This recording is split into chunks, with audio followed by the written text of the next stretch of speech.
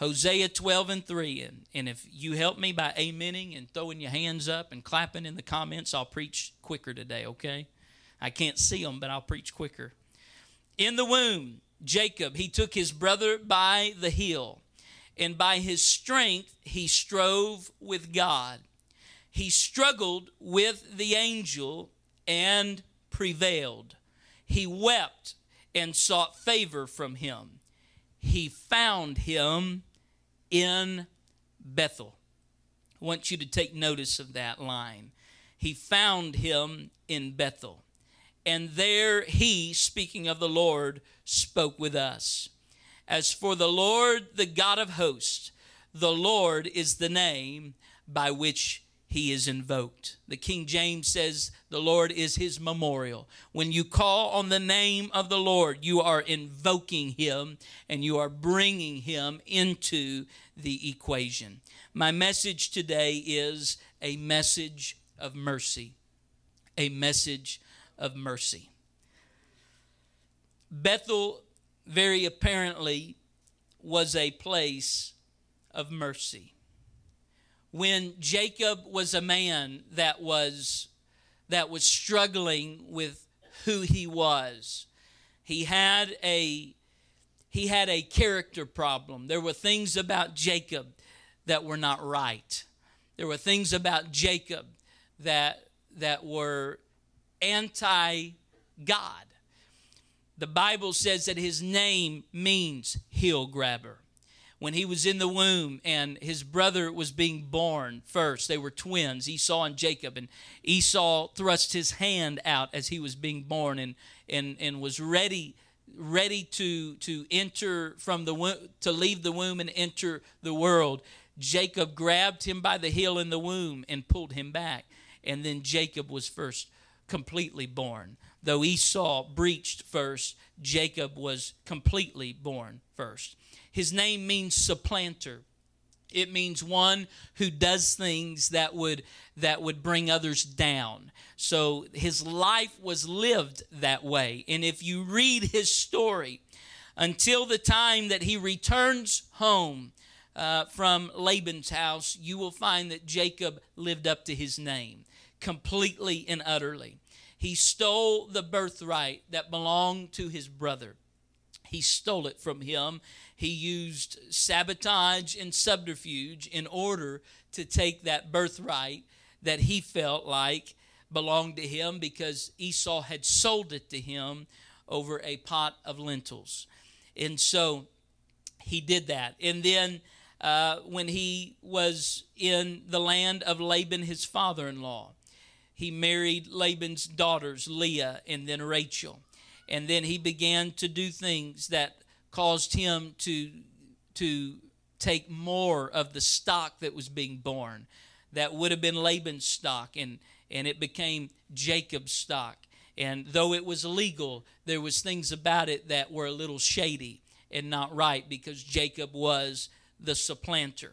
However, there was a place that Jacob had once been, and it was when he was on his way running from his brother. He had gone to a place called Bethel. Now, when he went there, the name of it was not Bethel. The name of it was called Luz at that particular time. And yet, when Jacob laid on the ground that night and he dreamed a dream, and in his dream he saw a great ladder that it reached into heaven. And there were angels that were descending the ladder, and then there were angels that were ascending on the ladder. And Jacob, when he awoke the next morning, he realized that he was not just in any place, but that he was in a very special place. I don't think it is a coincidence that Jacob landed in that place on that night. I think if he would have slept 5 miles to the west or 5 miles to the east or north or south, that he would not have had that experience. But God ordained that Jacob would be in that place on that night, because that was a place that Jacob said, surely the presence of the Lord was here, and I did not even know it. And he changed the name of it. What other people had missed, Jacob had caught. And so he changed the name from Luz to Bethel, meaning the house of God. Jacob understood that wherever God's house is, that is a special place. That is a place in need of a memorial. Whenever we find God somewhere, we need to make sure that we understand how important it is that we would come to God with all of our hearts and with all of our minds and with all of our strength. And we need to dedicate the places that God moves in our lives. When we come into this building and when you come back here next Sunday, let me just tell you what you're coming into. You are not just coming into a building. You are not just coming into a place that has materials in it that make it look like other buildings, but you are coming into the house of God. You are coming into the place where the Lord has set his name. You are coming into a place where the angels of God are constantly ascending and descending. You are coming into a holy house. You are coming into a place where anything can happen. You are coming into a place where God's glory will meet you. You are coming into a place where God will touch you and God will move in your life.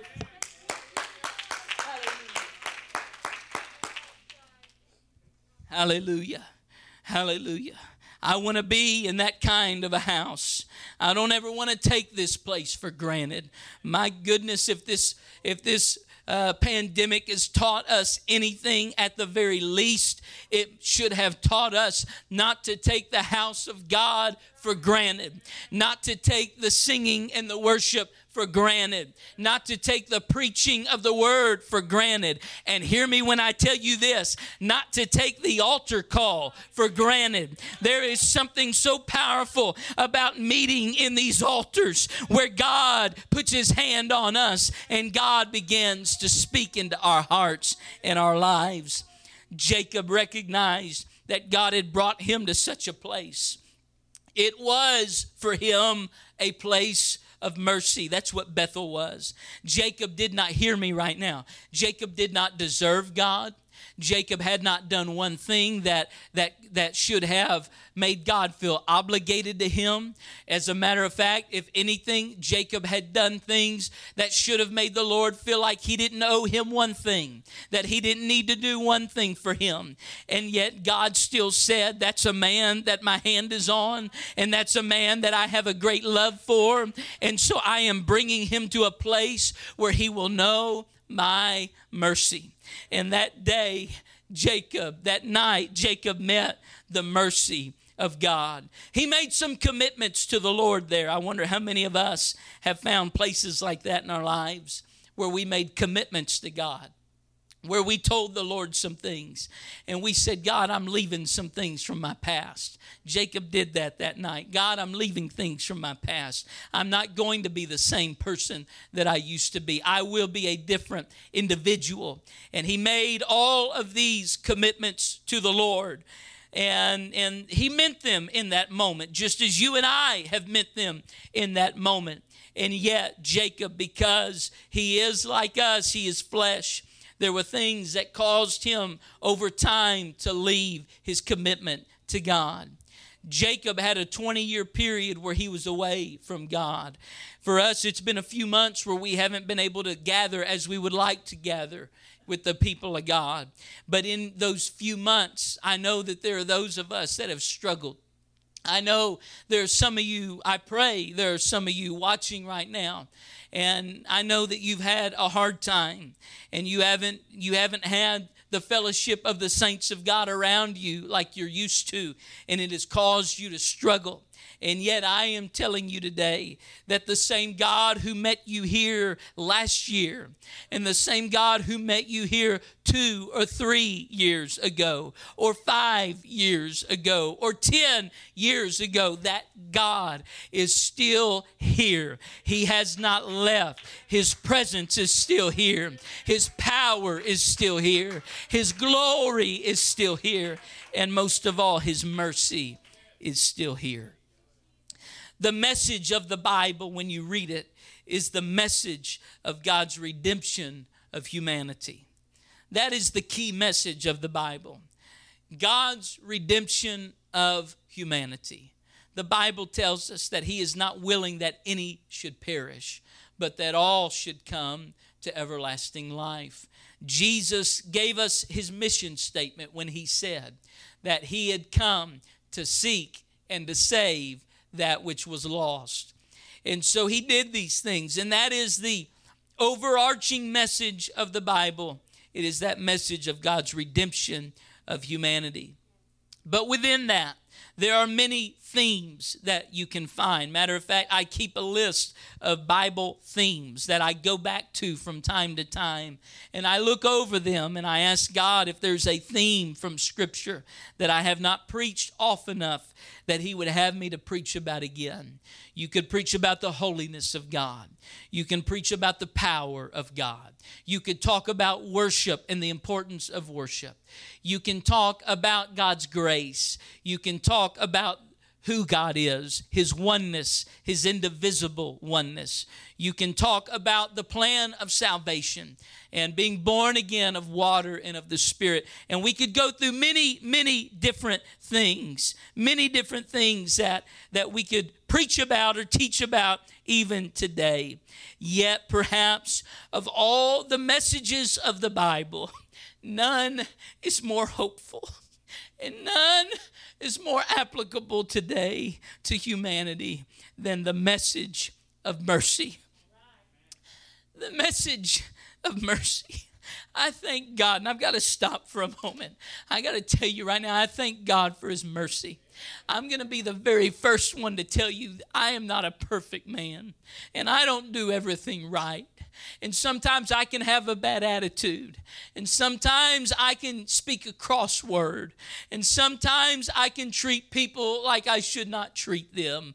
That's part of being a person, and that's part of humanity. But oh, thank God that when I got up this morning, there was new mercy that was available for me. And you better believe I reached out and grabbed a hold of it. You better believe that I know I need that mercy. I am preaching to you today, whether you call yourself saint or sinner, whether you call yourself believer or atheist, whether you call yourself agnostic, I am preaching to you today, and I am telling you, every single one of us need the mercy of God. If we didn't need it, he wouldn't have told us he would give it fresh every day. If we didn't need it, he wouldn't have told us, if you'll give it to others, I'll give it to you. But he knew, my God knew that there were days I was going to fall short. He knew there were going to be days I would miss the mark. But he let me know that whether you fall short, if you miss the mark, I will be there with mercy for you.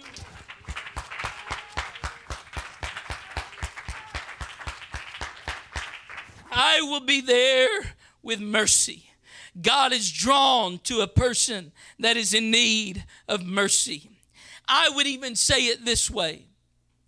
Jesus reveled in finding people who needed mercy. He was looking for people that needed mercy. He healed a man sick of the palsy, and then he told him, go and sin no more. That man needed mercy. He told some people who were being critical of his ministry one time, he said, they that are whole need not a physician. He said, if you think you got it all together, then I can't do anything for you. But there are people out there who know that they are broken. And there are people out there who know that they've got sin in their lives. And there are people out there who know that they're sometimes a hypocrite. And there are people out there who know sometimes that they have drifted from what God wanted them to be. Yet our God said, I have come for them. I am a physician. I am a doctor.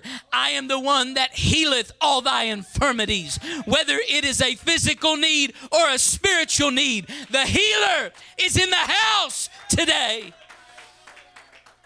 The healer is in the house. There was a man named Zacchaeus that was a tax collector. I identify with Zacchaeus because he was a wee little man. He was a short guy. And Zacchaeus climbed up in that sycamore tree because he wanted to see this Jesus that everybody had been talking about. Zacchaeus, hear me, Zacchaeus did not have, Brother Drew, how much room do I have to walk this morning? All right, am I good here? All right, am I good about right here? All right, I just have to know how much room. I feel like I'm on a leash when I'm online only. Zacchaeus, notice this, Zacchaeus did not have a physical need. He was a wealthy man. Zacchaeus did not have sickness in his body. Zacchaeus did not have diabetes. Zacchaeus did not have heart disease. Zacchaeus did not have MS. Zacchaeus was a man who had missed the mark in his spirit. He had stolen from the people of God. He had stolen from people. He had overtaxed them. And yet he had heard about a man named Jesus. And he just felt like that if he could get a glimpse of Jesus, that Jesus could somehow do something in his life. And so this man who though he was shorter than them in stature, for his whole life, he had been looking down on others. And yet that man said, I will climb a tree. I will embarrass myself. I'll humiliate myself. I'll do whatever it takes, but give me a glimpse of Jesus. And when Jesus came walking by, Zacchaeus laid eyes on Jesus. But more importantly, Jesus laid his eyes on Zacchaeus. And he looked up and he said, I need you to come down from there. Why, Lord? Because I'm going to your house. But Jesus, you don't know who he is. That is the tax collector. That's the thief. That's the man who's been robbing us. And Jesus said, I don't care what he is. I don't care what he's done. I don't care where he came from. I don't care if he's embarrassed you. I don't care if he's failed you. I don't care if he's bugged you. I don't care if he's cheated you. I don't care if he's lied to you. I don't care what he's done. I didn't come for those that are whole. And if you think you've got it all together, you're following the wrong man. But I came for people that had a need. And so Jesus went to the house of Zacchaeus. And when it was all said and done, Zacchaeus said, Lord, I'm going to give them back. Not just what I took, but I'll give them back more. And God, I want things to be right in my life. It was a message of mercy that he needed that day. Jesus was on his way to Jerusalem, and he told his disciples, I must needs pass through Samaria. I have to go through Samaria. Why, Lord? We don't go to Samaria. They had actually built a road that bypassed Samaria to Jerusalem. It took them longer to go that way, but the Jews were so prejudiced against the Samaritans that they would not even take the shorter road because it went through the city of Samaria, where the half-Jews and the half-Gentiles lived. And yet Jesus said, I must go there. And so they go, and when they get there, he sits down at Jacob's well, and the disciples go to get some food for them to eat. And as he's there, there's a woman who comes up to draw water. Now, this woman is so embarrassed of the state of her life that she does not come in the morning with the other women. She does not come in the evening with the other women, but she comes in the middle of the day, because she does not want anybody else to see her when she gets to the well. She doesn't want to have to look at their condemning stares. She doesn't want to have to see their glances of condescension. She is going at a time when she hopes nobody else will be there. And yet there is Jesus sitting on the well. And Jesus says to her, I want you to draw me a drink of water. And she says, how is it that you, being a Jew, She could tell by what he wore that he was a Jew. How is it that you, being a Jew, would ask me, a Samaritan, to draw you some water? And Jesus looked at her. He said, woman, if you knew who I really was, my identity is much greater than just Jew. My identity is greater than just nationality that you are ascribing to me. But if you knew who I really was, I'm the God of all creation. I am he by whom the worlds were created. I am God manifest in flesh. And if you really knew who I was, you'd be asking me for a drink of water. Because the water that I would give you, you would never thirst again. And she said, he said, go get your husband and tell him to come here. And she said, I don't have a husband. He said, that's right. You're telling me the truth because you've had 5 husbands. And the man you live with now is not your husband. And she couldn't believe. She was astonished at this man. And Jesus began to minister to her. It was a message of mercy, that she had not gone too far, that she hadn't messed up too many times, that she hadn't let him down so much that he would not reach out for her as her God. She ran into that city. And that woman who had been too embarrassed to gather at the well with the other people from town ran into that city. And she ran into that city hollering and saying, come see a man who told me all that I had ever done. I'm not worried about, now the woman who didn't want to talk about what she had done is now telling them, come see the man who can tell you all that I ever did. She wasn't worried anymore because she knew that that man was the mercy man. That man was the man who said, I don't care. I'll still touch you. I'll still love you. I'll still draw you. I'll still give you a drink of water. I'll do whatever it takes because I love people. I love people. There were Pharisees that came to Jesus. Pharisees that even had to do it undercover. But Pharisees that came to Jesus because they knew there was something about him. He preached a message of mercy. There was a woman caught in an act of adultery. They literally drugged the woman out of the house where she was. We don't even know if she was covered, folks. And in that day, it would not surprise me one bit if she was uncovered. And yet they drugged that woman out of a house. They drug her down the street in front of everybody. But they made a mistake. They drug her in front of God and everybody. And they threw her at the feet of Jesus. And they said, the law says we should stone her, but what do you say? And there he goes, being Jesus. And he writes in the dirt. And then he gets up and he says, you that are without sin, cast the first stone. And one by one, boom, boom, boom, boom, boom. All of these elders begin dropping their stones. And then Jesus says to her, woman, where are your accusers? She said, Lord, I don't have any anymore. He said, neither do I condemn thee. Go and sin no more. How embarrassed was she? Her life is going to be forever stained by the mistake that she has made. This is something that, though God will forgive her, she'll carry scars of this for the rest of her life. And yet, what she needed more than anything that day was a message of mercy. And that is what Jesus gave to her. He preached us 3 parables, Jesus did. He told us about a lost sheep. He told us about a lost coin. And he told us about a lost son. And yet, in each of those parables, we see the message of mercy at work. That is what I'm preaching to you about today. I'm telling somebody that has made a mistake, don't give up. I'm telling somebody that is struggling with things in their life, don't quit. I'm telling somebody that feels unworthy and you think that you have done things that would preclude God from ever working in your life again. I am preaching to you today.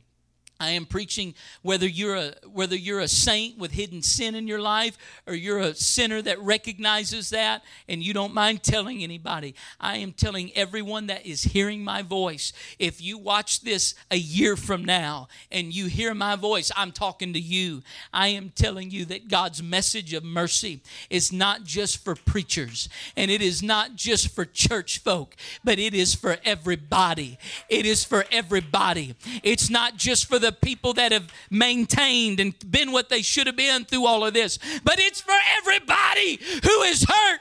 It's for everybody who is broken. It is for everybody that has missed the mark.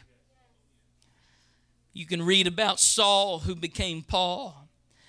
He went from murderer to man of God, from a murderer to a man of God. That's how extravagant God's mercy is, that he will take a murderer, a man who was killing people who were trying to propagate the gospel of Jesus Christ, people that were trying to build churches in the New Testament era. Saul, who became Paul, had killed them. And yet God said, my mercy is so great that I can take even them. Let me tell you something, because we're living in a day right now when people are trying to dig up things from the past. And you better make sure you hear me right now, because the Lord just anointed me to say this. I felt it come on me. You hear me. The spirit of the age right now is to be the accuser of the brethren. And that is the spirit of Satan. You hear me. It is the spirit of Satan to be the accuser of the brethren. And so there are people that are trying to dig up things from the past.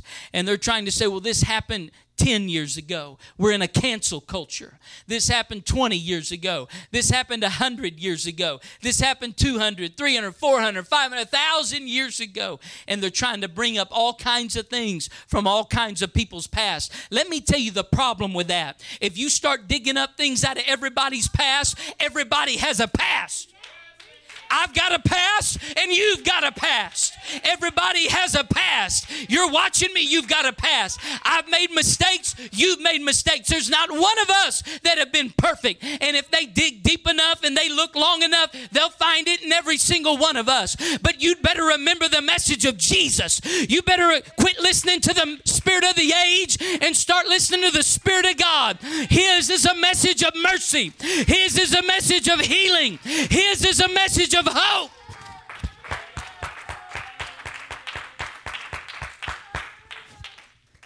It's an extravagant mercy. If the early church could forgive a man who had killed their husbands and had killed their dads, then surely in our day and age we can forgive people who have killed and made mistakes and missed the mark. I'm not talking about sweeping things under the rug, and I'm not talking about not trying to do better, but I am talking about not carrying hurt and anger and bitterness in our hearts, because that will keep you out of heaven. Mercy will get you in, but all that bitterness will keep you out. And you hear me? The offense will keep you out, but mercy will get you in. In the book of Hosea, something very interesting happens. And I'm trying to come to a close. I'm only in the introduction of my message today, but I won't preach the whole thing. I knew God had a word for us today, and I feel the Holy Ghost right now. Matter of fact, wherever you are, I want you to just ask God to keep moving in your home right now. Would you do that? Let this message of mercy get a hold of us today, God. Let this message of mercy get a hold of us today, Lord. When you read Hosea, something very powerful happens. That place, Bethel, house of God, that was a place of mercy for Jacob. And I didn't even get to come back and talk about how the Lord brought him back there to signify that mercy. Years later, 20 years later, God said, you've made mistakes. You had made a commitment to me. Now you've made some mistakes. But yet, Jacob, I'm going to bring you all the way back. If you've missed the mark, God's going to bring you back today. You hear me? In Hosea, the Lord begins to talk about Bethel, house of God. But you read, and it's very interesting, and I don't have time to go into all of the places, but you can go look it up. the Lord begins to refer to Bethel in Hosea as Bethaven. Would you say Bethaven? The house of God had turned into the house of sin. The house of God was now the house of sin. And the Lord began to deal with them.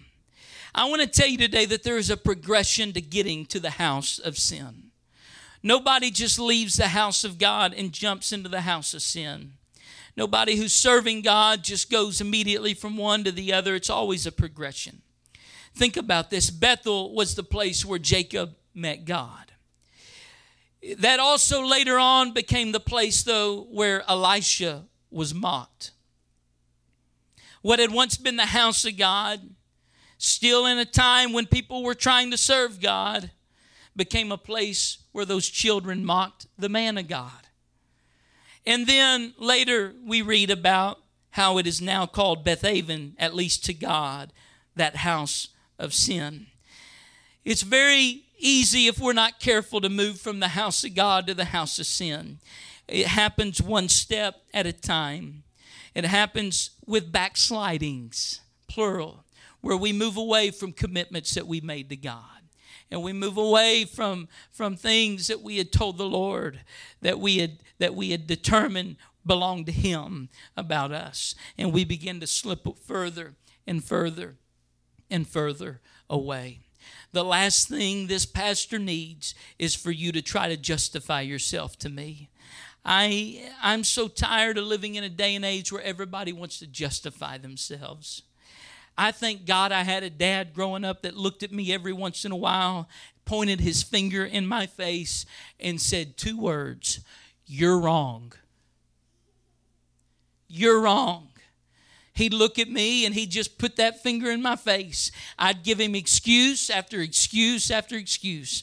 I'd try to tell him why it was okay and justify whatever it was. And yet my dad would just look right back at me, put his finger in my nose and say, "You're wrong." And thank God I had that kind of a man in my life. Some of you need to hear your pastor today. You tried to justify why you live a life of lesser commitment. You try to justify why you don't lead your kids to live the things of God. You try to justify why you're not in the house of God. All of those things. I'm not going to argue with you. I'm just going to tell you, you're wrong. I don't say that to hurt you. I say that because I'm preaching a message of mercy today. And even where we were wrong, when God began to call Bethel Bethaven, He only did it because He needed them to recognize how far they had gone. But He said, "Let me tell you something. I will still meet you if you'll come back to my house. I'll still talk to you if you'll come back to my house. I'll still love you if you'll come back to my house." My house. I'm going to skip a lot that I had in these notes. Who is mercy for, Pastor? Mercy's for the sinner. Mercy is for the hypocrite. And mercy is for the backslider. It's for any of us that need it. I don't care how much you need or how little you need. God's mercy is for all of us. How long will God's mercy be available, Pastor?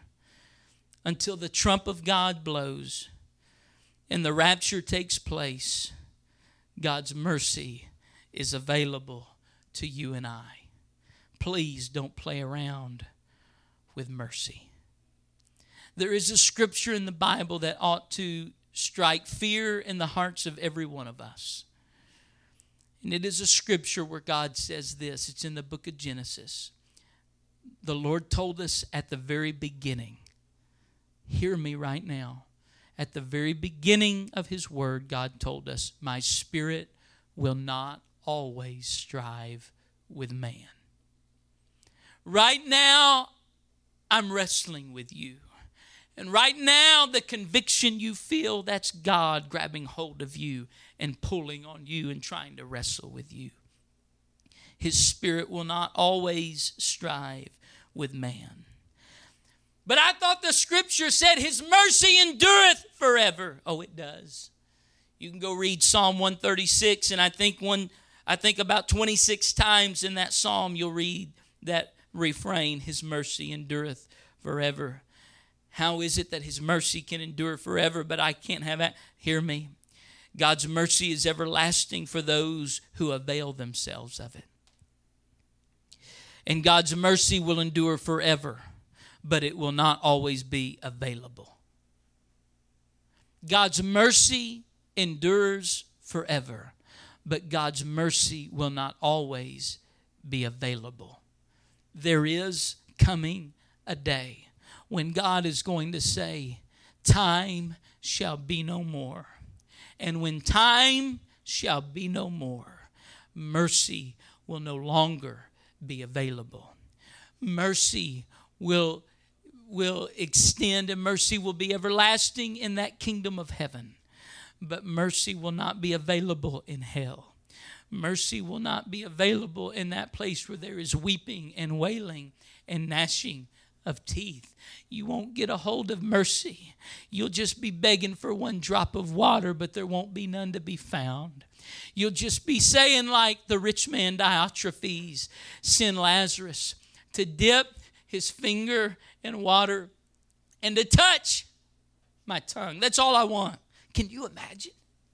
Just dip his finger in water and touch my tongue. Would give me such a massive amount of relief. And yet there's not going to be any mercy in that moment. That day is coming, and that day is going to come on us unawares. And I didn't really mean to turn this into preaching the coming of the Lord, but you need to hear it right now. That day is coming unawares, and you need to hear this watchman on the wall. Watchman, what of the night? What do you see, Pastor?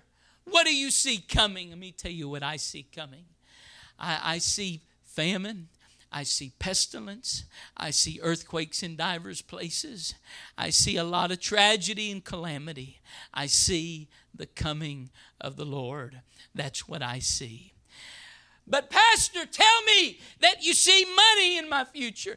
Tell me that you see a good job. Tell me that you see my kids growing up to do something important. I'd like to tell you all of that. And I'll tell you those things as I can. But the most important thing I've got to tell you is that Jesus is coming. Jesus is coming. Jesus is coming. Jesus is coming. God's Spirit will not always strive with man. And while God's mercy will endure forever, God's mercy will not always be available. So that is why the Scripture says that today is the day of salvation. We are not promised tomorrow. We've all probably been touched at this point or know of somebody at this point who coronavirus took them down. We know somebody who a heart attack took them down. We know somebody who a car accident took them down. We know people that things happened and they were with us one moment and then they weren't with us anymore the next. And that's happening day after day after day after day. And we think it won't touch us. And we think it won't touch our family. But you hear me. Should God ever choose to take your children to glory, you better make sure you've been leading them in the ways of the Lord. Should God ever take your spouse to glory, you better hope you've been trying to live a life that glorified God, so that by your conversation or lifestyle, Paul said, ye might win them. You better pray that you've been living a life that told people, I'm more interested in eternity than I am in earth. I'm more interested in eternity and where I'm going. Why are you preaching like this today to us, Pastor? Because I'm trying to preach a message of mercy while I can. While I can. How can we receive this mercy? It's very simple. We need to humble ourselves. We need to repent. And we need to make our way toward God. We need to humble ourselves. We need to repent. And we need to make our way toward God. I had a grandmother who taught my mom to pray. My mom will tell you about it. She taught my mother to pray because every day she would get down and she'd begin to call out to God. And as God began to move, she'd get up and she would begin to walk around their house. And she would cry out to God. Now you have to understand her story and where all it is that she came from. But she was not raised in truth. She was not raised in truth. But when she got a hold of it, it became everything to her. It kept her through a very rough marriage. It kept her through beatings. It kept her through poverty. It kept her through dark days with children. And it's keeping her today. I've got a grandma that time is making ravages on her memory and things like that. But thank God there was a message of mercy that got a hold of my grandmother. She walked through their home, their very small, humble home, praying. And my mom said I'd start walking behind her because I wanted to learn to pray like my mama prayed. And I wanted to learn how to touch God like my mom could touch God. And the message of mercy that my grandmother had received became the message of mercy that my mother received. And it is the message of mercy that I have received. And it is the message of mercy that I intend to pass down to my children. I've made mistakes, but thank God there's one thing I never doubted, and that is that God loved me and that God would take me back if I would just come to Him. So all you need to do today is humble yourself. You don't need to have too much pride to kneel down at your couch in your living room right now. Well, what will my spouse think? I don't care what they think. The message of mercy doesn't care. Zacchaeus didn't care. The woman caught in the act of adultery, she didn't care what any of those people thought that day, just so long as she could hear those words, neither do I condemn thee. It's a message of mercy. And so wherever you are, humble yourself. Let's cry out to God in repentance. Let's make our way towards Him. That's what the prodigal son did. In a pig pen, humbling himself. He made a decision to turn around. And he started back towards the Father's house. And there was a father, a man of mercy, who said, I'm willing to meet you.